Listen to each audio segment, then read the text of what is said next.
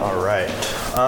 Before we jump back in, let's turn to Ephesians 4 and look at where we've been at. I think half of you guys weren't here last week, right? So we should pick up a little bit. Ephesians 4, and I'm going to read verse 11 through 13-ish.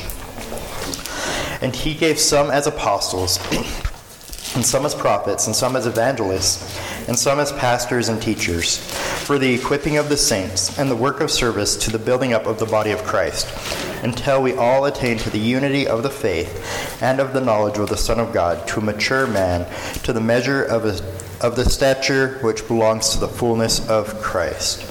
And I'm going to keep going, actually. As a result, we are no longer to be children tossed here and there by waves and carried about by every wind of doctrine, by the trickery of men, by craftiness and deceitful scheming. But speaking the truth in love, we are to grow up in all aspects into him who is the head, even Christ, from whom the whole body, being fitted and held together by what every joint supplies, according to the proper working of each individual part, causes the growth of the body for the building up of itself in love. I should probably stop there. I wanted to stop at 13, then 15, then 16. Ephesians is good. It's deep and rich. But last week we went over the first half of these offices that are outlined in Ephesians 4. Remind me what we discussed about apostles. Who are the apostles? What is the gift of an apostle? He knew Christ. Okay. Walker, you know Christ? Are you an apostle? I mean, I They're know Christ. directly, like I'm looking at you, he knew Christ. Okay. Yeah, so... Walked with him. Yeah, when they went to replace the apostle, that was one of the qualifications when they replaced Judas with Matthias, right? That he had known Christ, he had been with him throughout his whole ministry, from his baptism to his resurrection. And in the lowercase a sense of apostle, what does that mean? What does the word apostle mean? 1 cent. Yeah, 1 cent, right? I think it's... It could be somebody, one time, I'm sure. Of course, you got the missionary thing in there too. Yeah, a lot of people refer to missionaries as somebody who has an apostolic gift. I think that gets confusing. I don't think that that's necessarily what Paul had in mind when he was writing Ephesians, but that's a way that it's often used to take that limited aspect that he is 1 cent and apply that in modern day to a missionary or a pastor or somebody else. What about prophets? What is a prophet? One who speaks the words of God. He's representing the Lord in a prophetic way. Let's hope so, right? Yes. All right. He's speaking revelations from God, or he's adding to existing revelations. Good. All right, and we've talked about the 2 roles of a prophet. So you talked about speaking new revelation or adding to the revelation. Another way that we've mentioned that throughout our series is foretelling or forthtelling. What are the distinctions there? What's the difference? When somebody is foretelling something, what are they doing? Prophesying. Prophesying. When they're forthtelling, what are they doing? Yep. What, Walker? I don't know. I was going to say telling something already known. Yeah, they are proclaiming something. So just to... They're confronting something that's not future. So foretelling is to foretell the future, to speak in a prophetic sense in that word, that it has not yet come to pass, and so he's telling what's going to happen. But forthtelling is just to proclaim. Elijah going in front of Ahab, Jezebel, right? Yeah. He was confronting them. Yep. And calling them out, right? Yep. All right, and evangelists. What is an evangelist? This is a little bit more tricky, maybe. We're all evangelists. Yeah. maybe not in the sense that he's speaking about in Ephesians chapter 4, right? That he's given some to the churches as evangelists. But we are all called to do the work of an evangelist, just like Timothy was called to do the work of an evangelist. Sent out to share. Say it again. Share the good news. Yeah. Evangelism. Yep. Proclaiming. Yeah, it's to speak the truth. And we talked about the fact that we're kind of limited on our information. That's pretty much the only passage we have is Paul telling Timothy to do the work of an evangelist. And then Philip is called an evangelist. He's the only one throughout all of Scripture who is mentioned as being an evangelist, as having the gift of evangelism. But here, Paul expounds and he says that some have been given to the church with the gift of evangelism. So we were shooting in the dark a little bit, but we took a stab at it. And then we ended up with elders, pastor, teacher last week. So we'll pick up there and continue on. Perhaps we will. So we were talking about how the standard set in the New Testament is a plurality of elders in each local church. It never talks about one single elder, one single pastor, but there's a plurality whenever we read through Scripture. And I read through those Acts passages for us, and then we were kind of rushed at the end. So why don't we pick up those last three references and take a gander at those. Will somebody grab Philippians 1? Got it. And I will get Titus 1:5. And who can get James? Got it.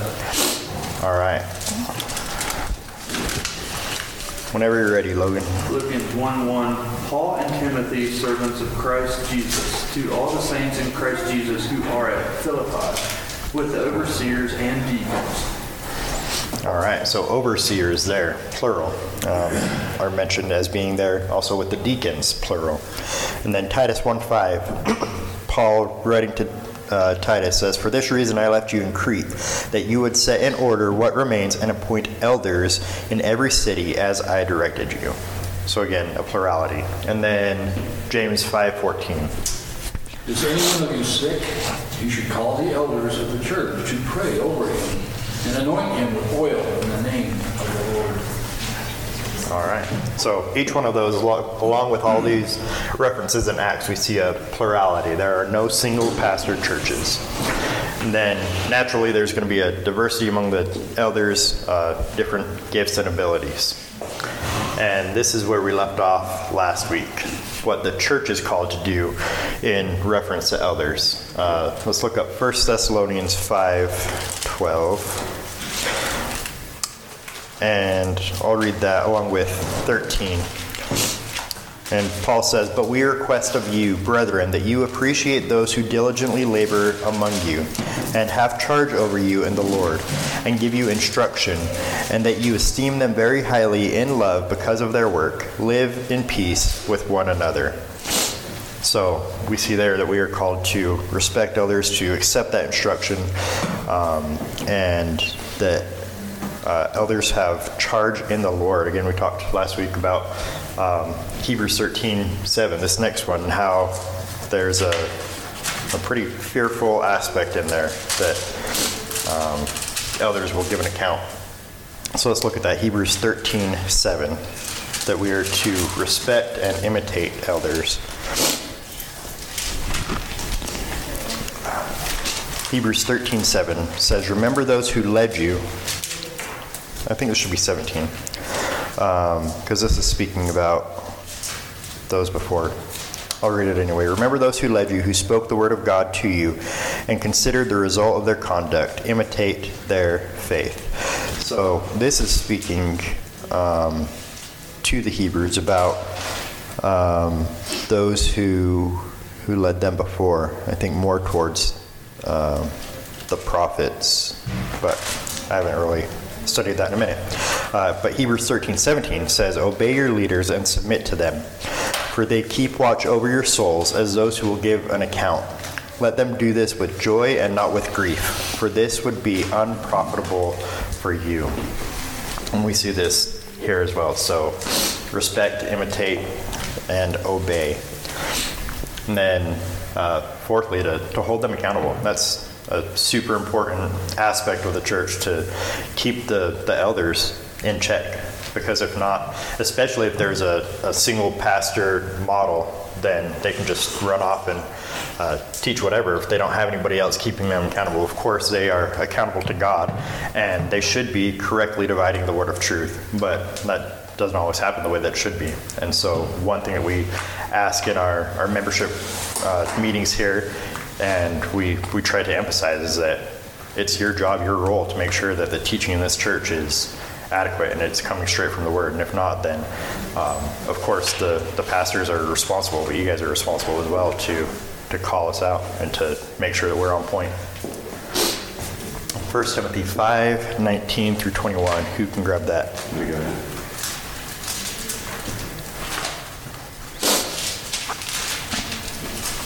Struggling with allergies this morning. I thought I was good until I started teaching. Do not receive an accusation against an elder except on the basis of 2 or 3 witnesses. Those who continue in sin rebuke in the presence of all, so that the rest also will be fearful of sinning.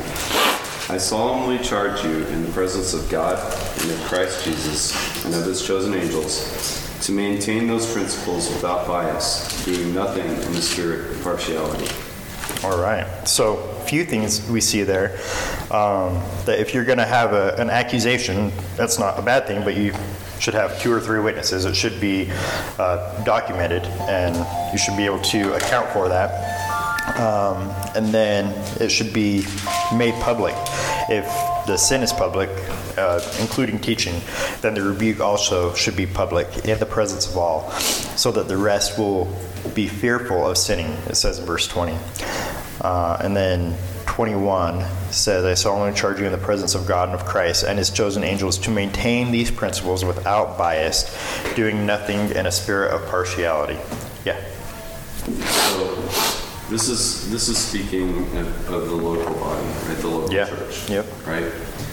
And yet, in today's world we have pastors that are, excuse me, they have a wide presence. And I'm not saying that...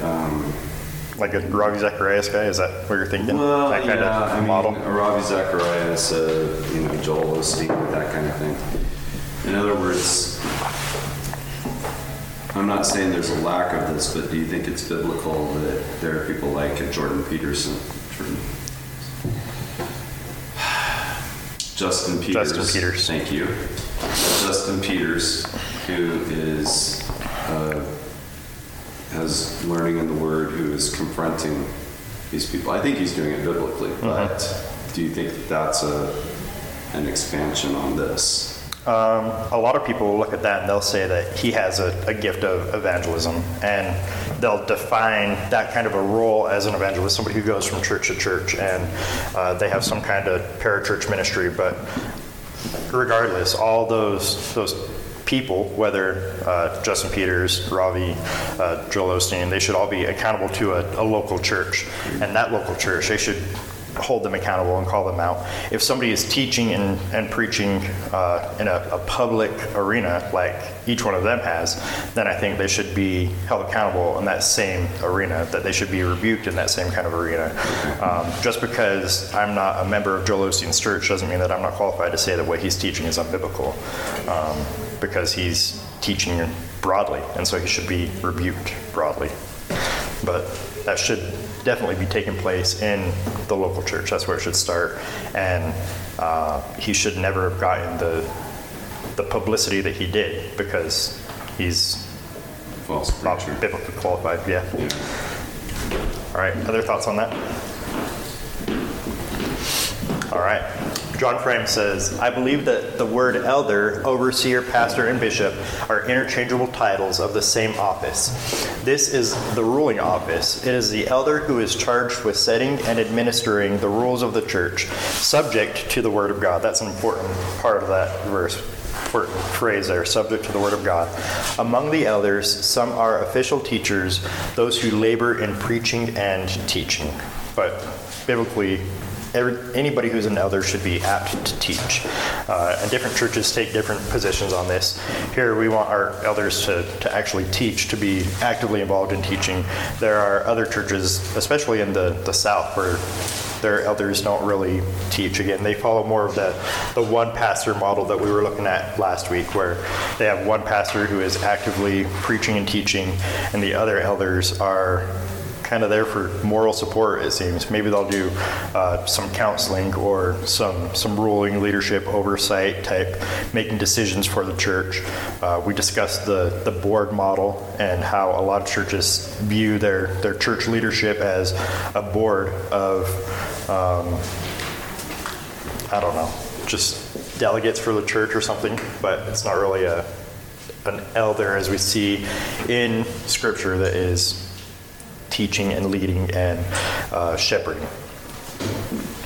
All right, let's check out deacons, unless we have any other thoughts or questions on elders. All right, let's turn to Acts chapter 6. And this is where we see the initial birth of the office of elder. It's kind of questionable whether or not these men are actually elders or whether or not they're just doing the work that would eventually develop into that office, or deacon, not elder, into the office of deacons. Acts 6, 1 through 6. Will somebody grab that, please? Got it. In those days, when the number of disciples was increasing, the Grecian, how do you pronounce that? Increasing? It's the I don't know. Grecian Jews. I don't have your version. Was it on this? Grecian? Grecian? Some people pronounce it correctly. Yeah, I have a Hellenistic too. Yeah. Hellenistic Jews? Among them complained against the Hebraic Jews, so the Hebrews. We're talking here about the Greeks, Jews. We're talking about the Hebrew Jews. There you go. Yep. Right. Got Yeah. it. Both Christian Jews, but two different backgrounds. Right, Greek and Hebrew. All right. Because their widows were being overlooked in the daily distribution of food. So the 12 gathered all the disciples together and said, "It would not be right for us to neglect the ministry of the Word of God in order to wait on tables. Brothers, choose 7 men from among you who are known to be full of the Spirit and wisdom. We will turn this responsibility over to them and will give our attention to prayer and the ministry of the Word." The proposal pleased the whole group. They chose Stephen, a man full of faith and of the Holy Spirit, also Philip, Chorus, Nicander, Timon, Arminius, and Nicholas from Antioch, a convert to Judaism. They presented these men to the apostles, who prayed and laid their hands on them. Amen. All right. I'm glad you struggled with that a little bit, because I was up here sneezing and dying, so thank you for that extra time. All right, so why were these men ordained to that office at that time? What were the preceding circumstances that required it? Every servants took care of that issue they had, so you didn't have your elders or your elders at the time, disciples doing that work. They need to be teaching and preaching and that sort of stuff. So by appointing, capable men who met all those requirements, they could take care of that, and it would be done right, and then those men could report to the disciples. Just prioritizing the apostles' time, basically. Yeah. Yeah, that's an important point that you brought out, Rex. The apostles, they were serving here as the elders, the shepherds, the overseers, as they were starting out this whole new church thing, right? Mm-hmm. This was a completely new dispensation, a new movement. Christ was beginning to build his church. He was using the apostles who were serving in this role as shepherds and overseers. I'm sure it's they were growing, so obviously at the beginning it wasn't a big deal. Yeah. And then it became larger and larger, and obviously the widows were being neglected, quote unquote. or in other things probably, so they needed additional people. It's kind of like Moses. It came so large that he had to bring up others and disperse them to help in that. Yeah, and Jethro said, hey, you need to delegate, right? And you need to set leaders over thousands and hundreds and tens, because he was trying to do it all on his own. And he had probably close to 2 million people, and he was getting burned out. And so it says here that while the disciples were increasing in number, so yeah, that's when this issue rose up. They were being overwhelmed. How would you characterize their ministry? Just set in order. As a deacon, I mean, we see here there was a whole bunch of disciples, and I think they all had good hearts. I mean, they were Christians. But where you don't delegate specific people to look over and oversee, stuff gets dropped Yeah. between the lines. Not tried. They didn't try it. Yeah, for you men who've been going through this Zook book, the Basic Bible Interpretation, he talked in this last chapter about different symbols and how to identify symbols in Scripture, and not to take and overextend what the symbol is actually talking about. He used the example of Jesus is a lion, and how it's talking about either how he's ferocious or how he's strong, but not about how he's crafty, because Scripture talks about how Satan is prowling around like a roaring lion, seeking who he may devour. So we don't want to apply too many different aspects to the symbols. Well, the same is true in looking at how these deacons were appointed. We want to see, okay, well, these deacons, they were appointed to fulfill a need, so that the elders could go off and they could devote themselves to prayer and to the ministry of the word. And some people will stumble here and they'll say, well, they appointed 7 deacons, so I think our church should have 7 deacons. Every church should have 7 deacons. And their role was to watch over the table and how the food was being distributed to the widows. So that's what they should do. They should only be involved in that kind of benevolent type ministry, making sure that people are taken care of. But we can definitely take that principle, like our other class is talking about, right? That aspect of principalizing the text, and we can apply it to mowing the lawns, to caring for finances, to keeping an eye on security, which is especially pertinent in our day and age. These are different roles and tasks that deacons can oversee, so that the overseers of the church of Scripture and prayer, they can devote themselves more fully to that. This office never faded away, and we can see that in 1 Timothy. Let's turn there real quick. 1 Timothy 3:8-13 says, deacons, likewise, this is the list of qualifications for deacons right after the qualifications for elders. They must be men of dignity, not double-tongued or addicted to much wine or fond of sordid gain, but holding to the mystery of the faith with a clear conscience. These men must also first be tested.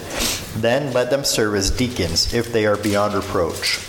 Women, this is a questionable verse, whether it's talking about women who are serving as deacons or the wives of women, must likewise be the wives of women. Did I just say that? The wives of deacons. Yeah, you're supposed to call me out, remember? I don't think that's in here, Matt. It certainly is not. No, you can see something similar in Romans 1, but it's definitely condemning it. No, it's the same Greek word for woman and wife. There is no distinction. But it says women must likewise be dignified, not malicious gossips, but temperate, faithful in all things. Deacons must be husbands of only one wife and good managers of their children and their own households. For those who have served well as deacons obtain for themselves a high standing and great confidence in the faith that is in Christ Jesus. So based on those qualifications and what we've learned in the last couple of weeks about elders, what is the main distinction between qualifications for deacons and elders? Teachers? Yeah, to be teachers, to be apt to teach, right? The word for deacon literally means table server, as noted in MacArthur and Mayhew. They assist the elders in meeting the needs of church members. And here again, the biggest qualification difference between the two is the ability to teach. So what is the most biblical form of church government? Again, go back last week and think back to the different diagrams we had up here. We've mentioned some of them this morning, the one pastor model, the board model, the Episcopalian model, where there are Bishops. hierarchies, bishops and archbishops outside of the church. What would you guys say is the most biblical form of church There's government? like 6 of them, right? 6 or 7. Congregational. Presbyterian model, where they have different presbyteries, and you say Congregational with congregational. a plurality of elders. All right. And we see here a plural elder deacon model, where you have the local church and the elders will oversee the congregation, and the deacons will serve both the congregation and the elders. The congregation is accountable to the elders and also keeps the elders accountable. You see here there's an asterisk that elder is pastor. There is not a distinction between an elder and a pastor, but they serve the same role, the same office, same function. They are to shepherd, to oversee, to rule, to serve. And let's see here. In BMW, they actually will take what is typically put as something like this, where there's a pastor and you have deacons down here, and then like lay church people, and they'll flip that upside down, and they'll say, well, the lay person is up here, and then they have deacons who are serving them, and then down here they have elders or pastors who are serving them. And that's really kind of the mindset that we should have, especially those in leadership, that we are here to serve. We don't want to fall into this American type mentality where we're at the top and other people are serving us. That's not the biblical model. Again, both elders and deacons are to serve. They're to sacrifice. Yeah. You are? Oh, okay. Not right now. Yeah, when the church graduated, Britt and I left. But yeah, we've been part of Tent Makers Bible Mission and Biblical Ministries Worldwide since we came out here in 2012. All right, so that is what we adopt as our church model, what we think is most biblical. Any thoughts or questions on that? Well, I don't mean to be contentious, but Content. The other congregational models that we saw do not appear to be biblical. Yeah, Having a single pastor in charge of an entire church. but that's kind of what's been adopted. So that's just what people know. And I think when you're just reading through and you see that Titus is to appoint elders in every city, if you already have that presupposition coming to it, then you'll read that as, okay, well, he's to appoint one elder in this city, one elder in this city, one elder in this city.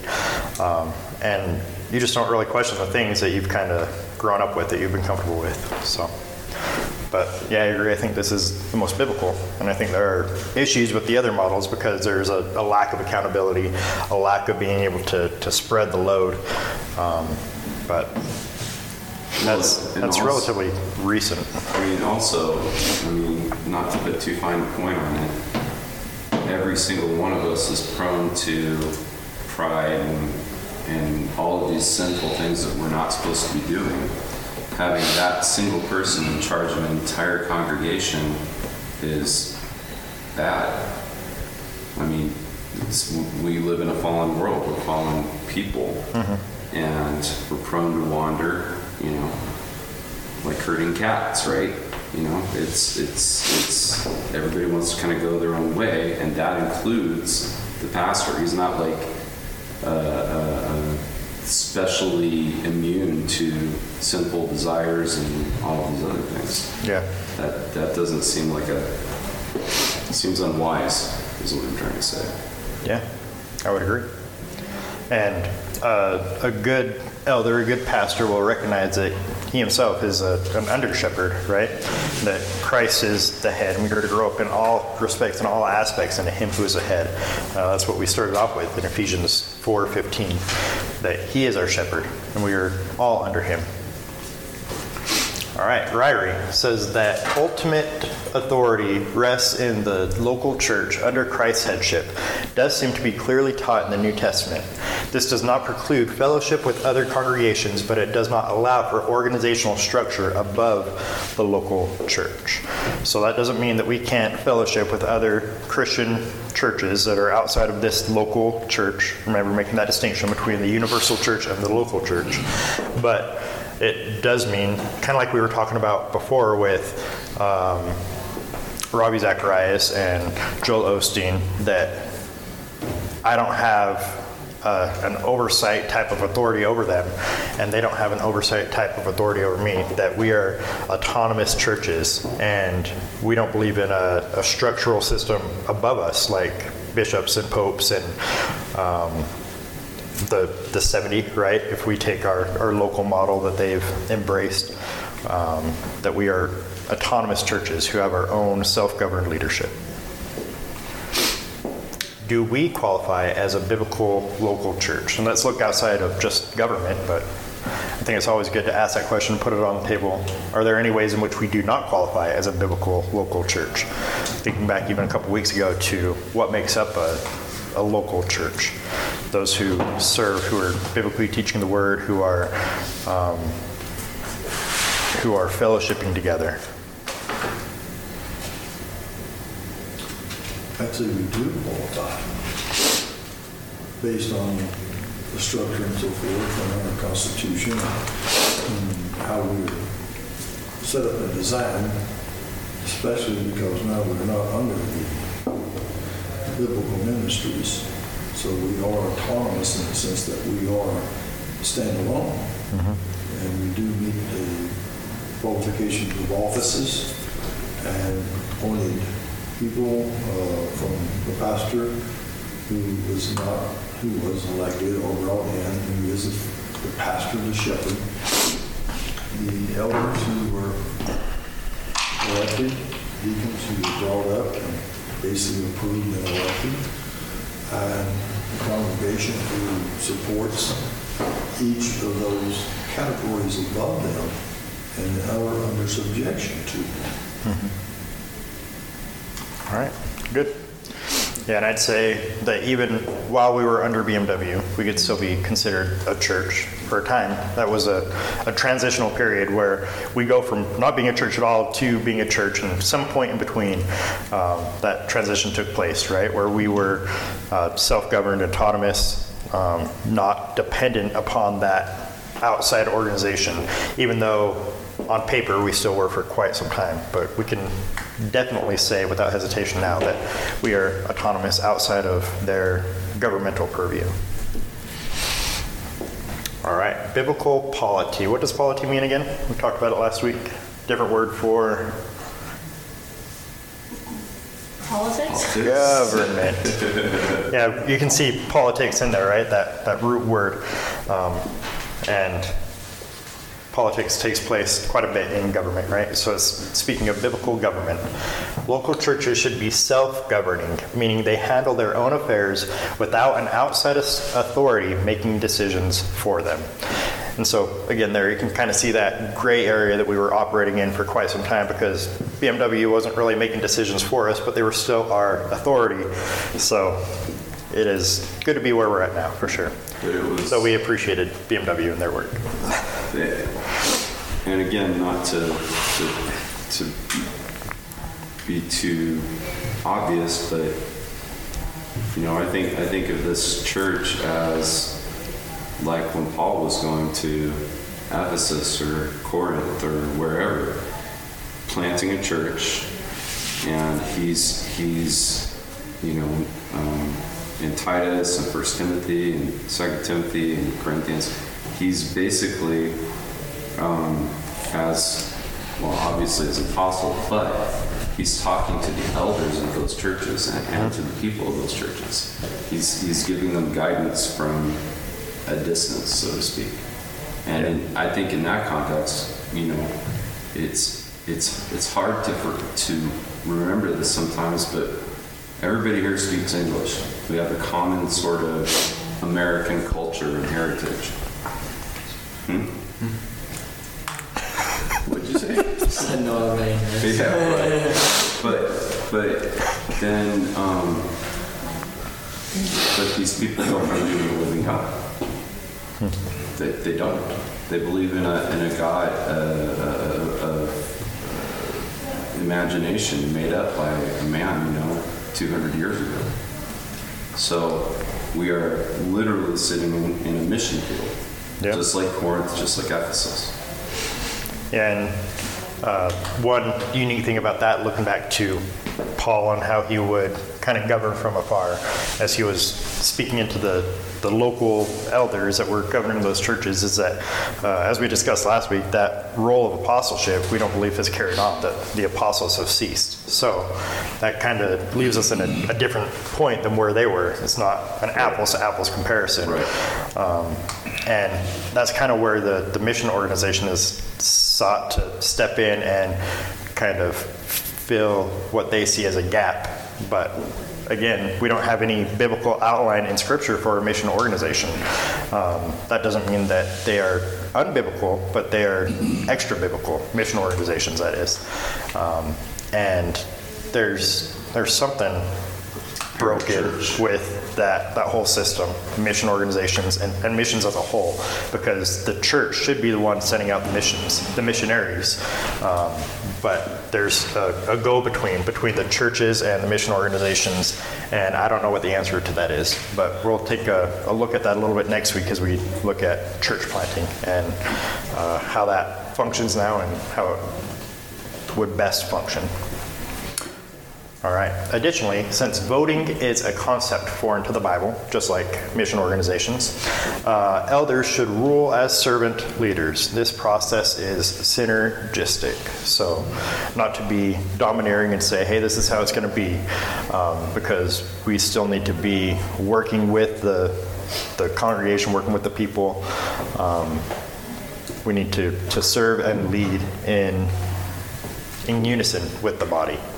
So right now we still embrace voting in our church because the congregation has a great stake in the things that take place here as a church, and the elders will oversee the different things that we'll put to a vote. So again, we're kind of in a in-between phase with that, voting as a congregation versus just ruling as pastors. So that really is a big divide amongst Christian churches and how they function, how they operate under different church government. MacArthur and Mayhew again say the biblical precedent is clear. Though the specific roles of each leader will differ according to his giftedness, church ministry is a team effort. The Apostle Paul was quick to commend his co-laborers in the gospel because their unique roles of leadership contributed to the overall strength of the ministry. So even Paul, who was a Hebrew of Hebrews, he was the apostle who God spoke to directly, right? He didn't get his information from men. Nobody taught him, but he got it directly from the Lord, and he realized that he needed other people. He needed these other missionaries, these other servants who came to him and supported him in his role. Any questions on any of that before we seek to wrap up? All right. What do you find particularly interesting about church government?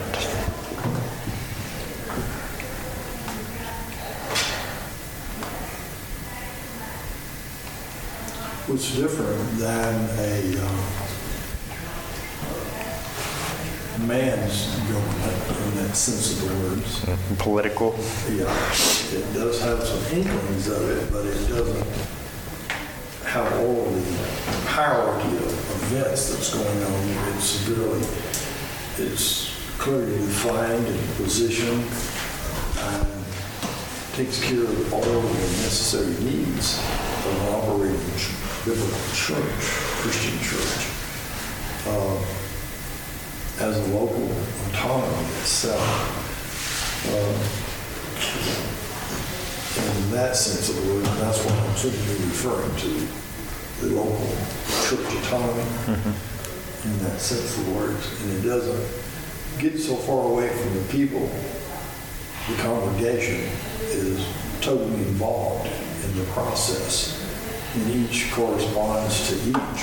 In other words, it's not a one-way type direction, or there is authority, obviously, but there is also a Mutual accountability. accountability by each group, Yeah. which would be the pastor, elders, deacons, to the believers in that church.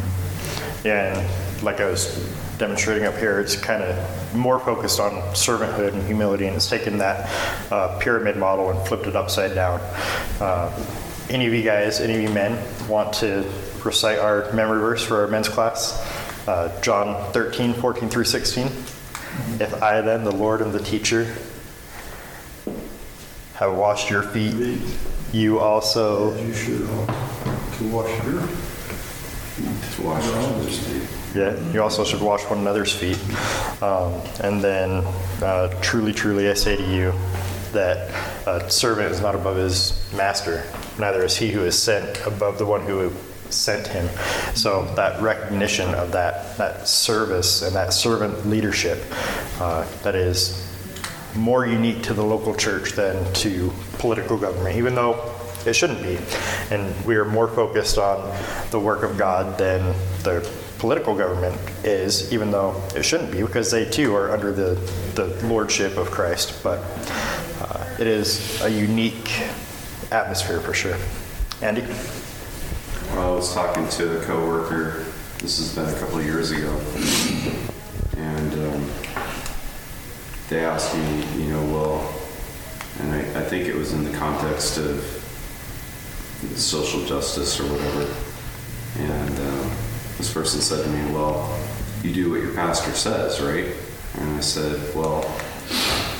said, my pastor is bound by the Word of God. Amen. And he obeys the Word of God, and if he's not obeying the Word of God, I don't obey him. Amen. There is nobody above him except for Christ. Yeah, there's a pretty famous clip out there where somebody asks John MacArthur, how much authority does a pastor have over his church? And he very quickly says none. And people kind of question that initially because of passages like Hebrews 13:17 and some of these other ones that we went through. But he says that the Bible has authority over us, and the pastor has no authority over you outside of the Word of God. That every pastor is bound by God's Word and God's instruction. And if they're giving any advice or command outside of Scripture, then that should be rejected. Any other thoughts on that? Church government is a big thing, though, because you look at Titus and what was happening in them churches, Yeah. and leads people astray. If you ain't got a church government that's set up under the Bible, biblical terms. Yeah, they were dealing with Judaizers and other false teachings, and Paul told Titus, you need to establish what is lacking there. You have churches there, and you need to go to the church in every city, and you need to fix and establish elders because there's something lacking there. So those churches wouldn't be considered biblical churches, right? They were groups of people that were gathered together, but they were lacking. They didn't have that pastoral shepherding. Right, which, the thing is, what the goal is, the Christian's goal is to create, Christians out of sinners, right? To help the Word of God shine through people. And so you think of a church, send somebody off to the mission field. Well, a church plan would be awesome, to build up a church there out of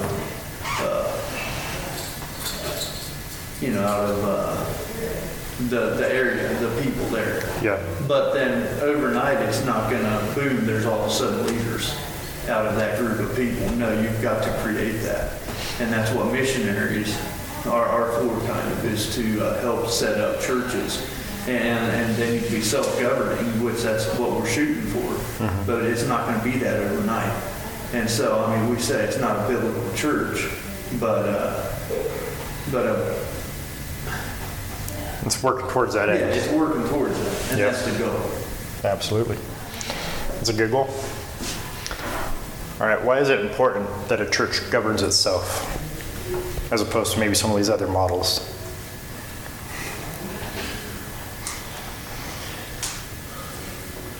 We had a bishop over our church in Arkansas, and when we lived in Montana, there was a bishop from out of state, and the churches weren't even really aligned that much. We didn't have too much interaction between the churches, but then the bishop, it was from an outside church, and the goal was to set up a bishop in our own churches. But I saw so many times how there was almost a conflict of interest between the bishop and our churches, our church, and that just drives me nuts. I mean, Yeah.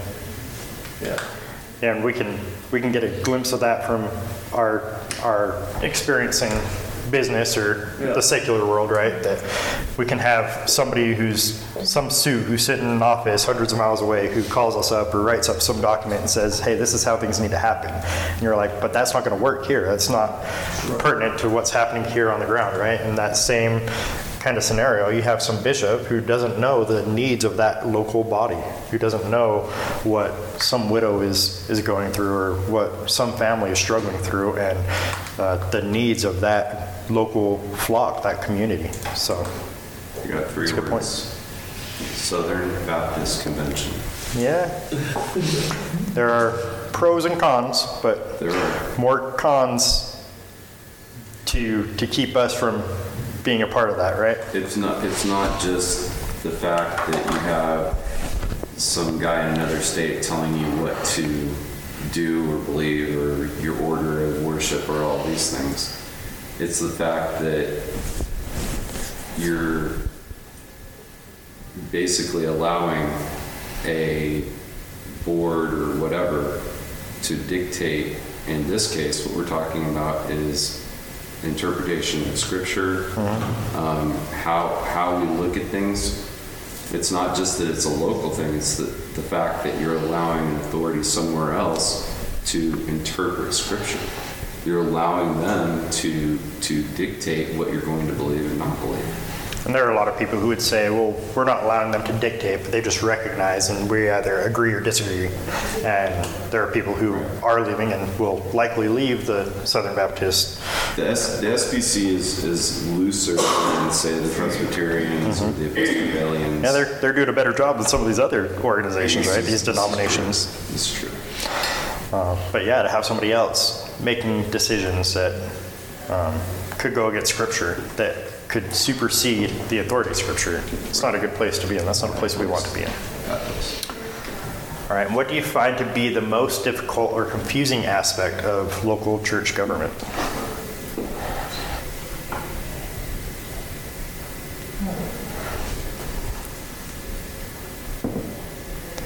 I think there is a time for local church to ask for help. I mean, I've seen firsthand a situation where everyone in the church was so involved and so hurt. There's so many feelings. It's like, let's get someone who's got a clear perspective Yeah. to come in and just help out rather than being too proud to ask for some help. For sure. Yeah, so there can be a neglection of the universal church and just isolating them. We're just our own people. We're going to do our own thing without realizing that God has blessed other people, other men, to be able to pour into his bride, into the universal church. One way that that's manifested itself here recently in our discussions is we're talking about being financially accountable, having some third-party financial advisor come in and say, or maybe not an advisor, a financial, can't think of the word. Ministry. Somebody who just, PFCA. who looks and evaluates our finances and makes sure that we are above reproach, and they can kind of give us a stamp of approval saying, yeah, they're handling their finances well. There's nobody skimming off the top, just to provide some outside oversight. And as I've been talking to other pastors I know, as Jeremy's been talking, we haven't found anybody really that's doing that. So the autonomous, independent non-denominational churches that we know, they just kind of operate their own finances, which, I mean, they should, but without somebody checking in and making sure they're doing well. That's not a concern that they've had, so we're trying to navigate that right Well, now. we had like an accountant, we had Stan doing it before, right? Steve? Stan from Proto Bible Church, I think was auditing this at one time, I thought. Yeah, with BMW, we had a system for that, and people would come in and make sure that everything was above reproach. But now that we're not under BMW, it's just kind of left in our lap. And I think we're doing a good job of it. I think we're handling our finances well. But to be above reproach, it would be helpful to have somebody else come and say, yeah, things are above water here. They're above reproach. They're looking good. Other thoughts? Checks and balances are always criteria for problems, let's put it that way. Sometimes overseers or others can look into something and maybe see that before it becomes an issue. But I think the other part might be is, or even just out of Utah in particular, is finances to support the local church even, Yeah. the pastor, etc. That becomes a difficult thing for that church to remain active and vital and continue, because there is a greater church in that sense of financially that controls a lot of that, and it's hard for churches to start. Yeah. Starting a church is Utah's difficult. Yeah. and it isn't any place you go in that sense of the word, even for a missionary. Wherever they go, they have the same problem. Or how do you start a church, or will you start in a house and you try to migrate from there to something greater? But I think finances may be one of the most hindering of all. But we have to trust in God that He sent you there or brought you there for that purpose, and He will be the one. It may not be tomorrow, it may not be tomorrow next day, but it will be if you prove faithful and continue and give Him the word. And that is one of the benefits and advantages of a denomination. You look at, again, Southern Baptist, and if you want to be a missionary with the Southern Baptist, they have money set aside and they can just send you out themselves. Whereas in a non-denominational model, you have to go around to different churches and say, hey, this is what I'm looking to do. Will you get behind me and support me? I want to go do God's work in this area and by doing X, Y, and Z. And then also you look at different churches, like you mentioned, outside of Utah, and they'll have an abundance of funds, comparatively, I guess. And it's not uncommon to see churches that have a pastor of teaching, a pastor of administration, a pastor of children's ministry.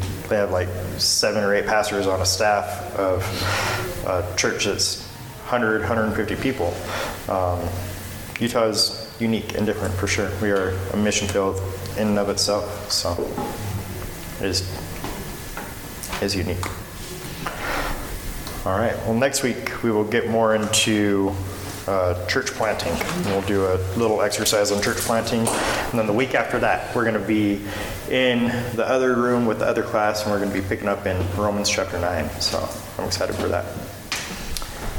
All right, anybody want to close us out in prayer? All right.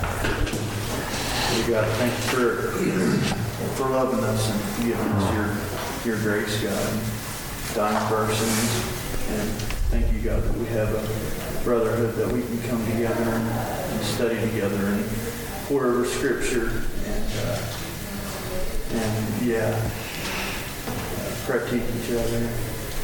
Just thank you for the pastors here in the church. Bless them for what they do, for their servanthood. And just ask that we could support them and back them up. And give us a good rest of the day for the one that brings the message. Give them your words, God. We love you. Amen. Amen.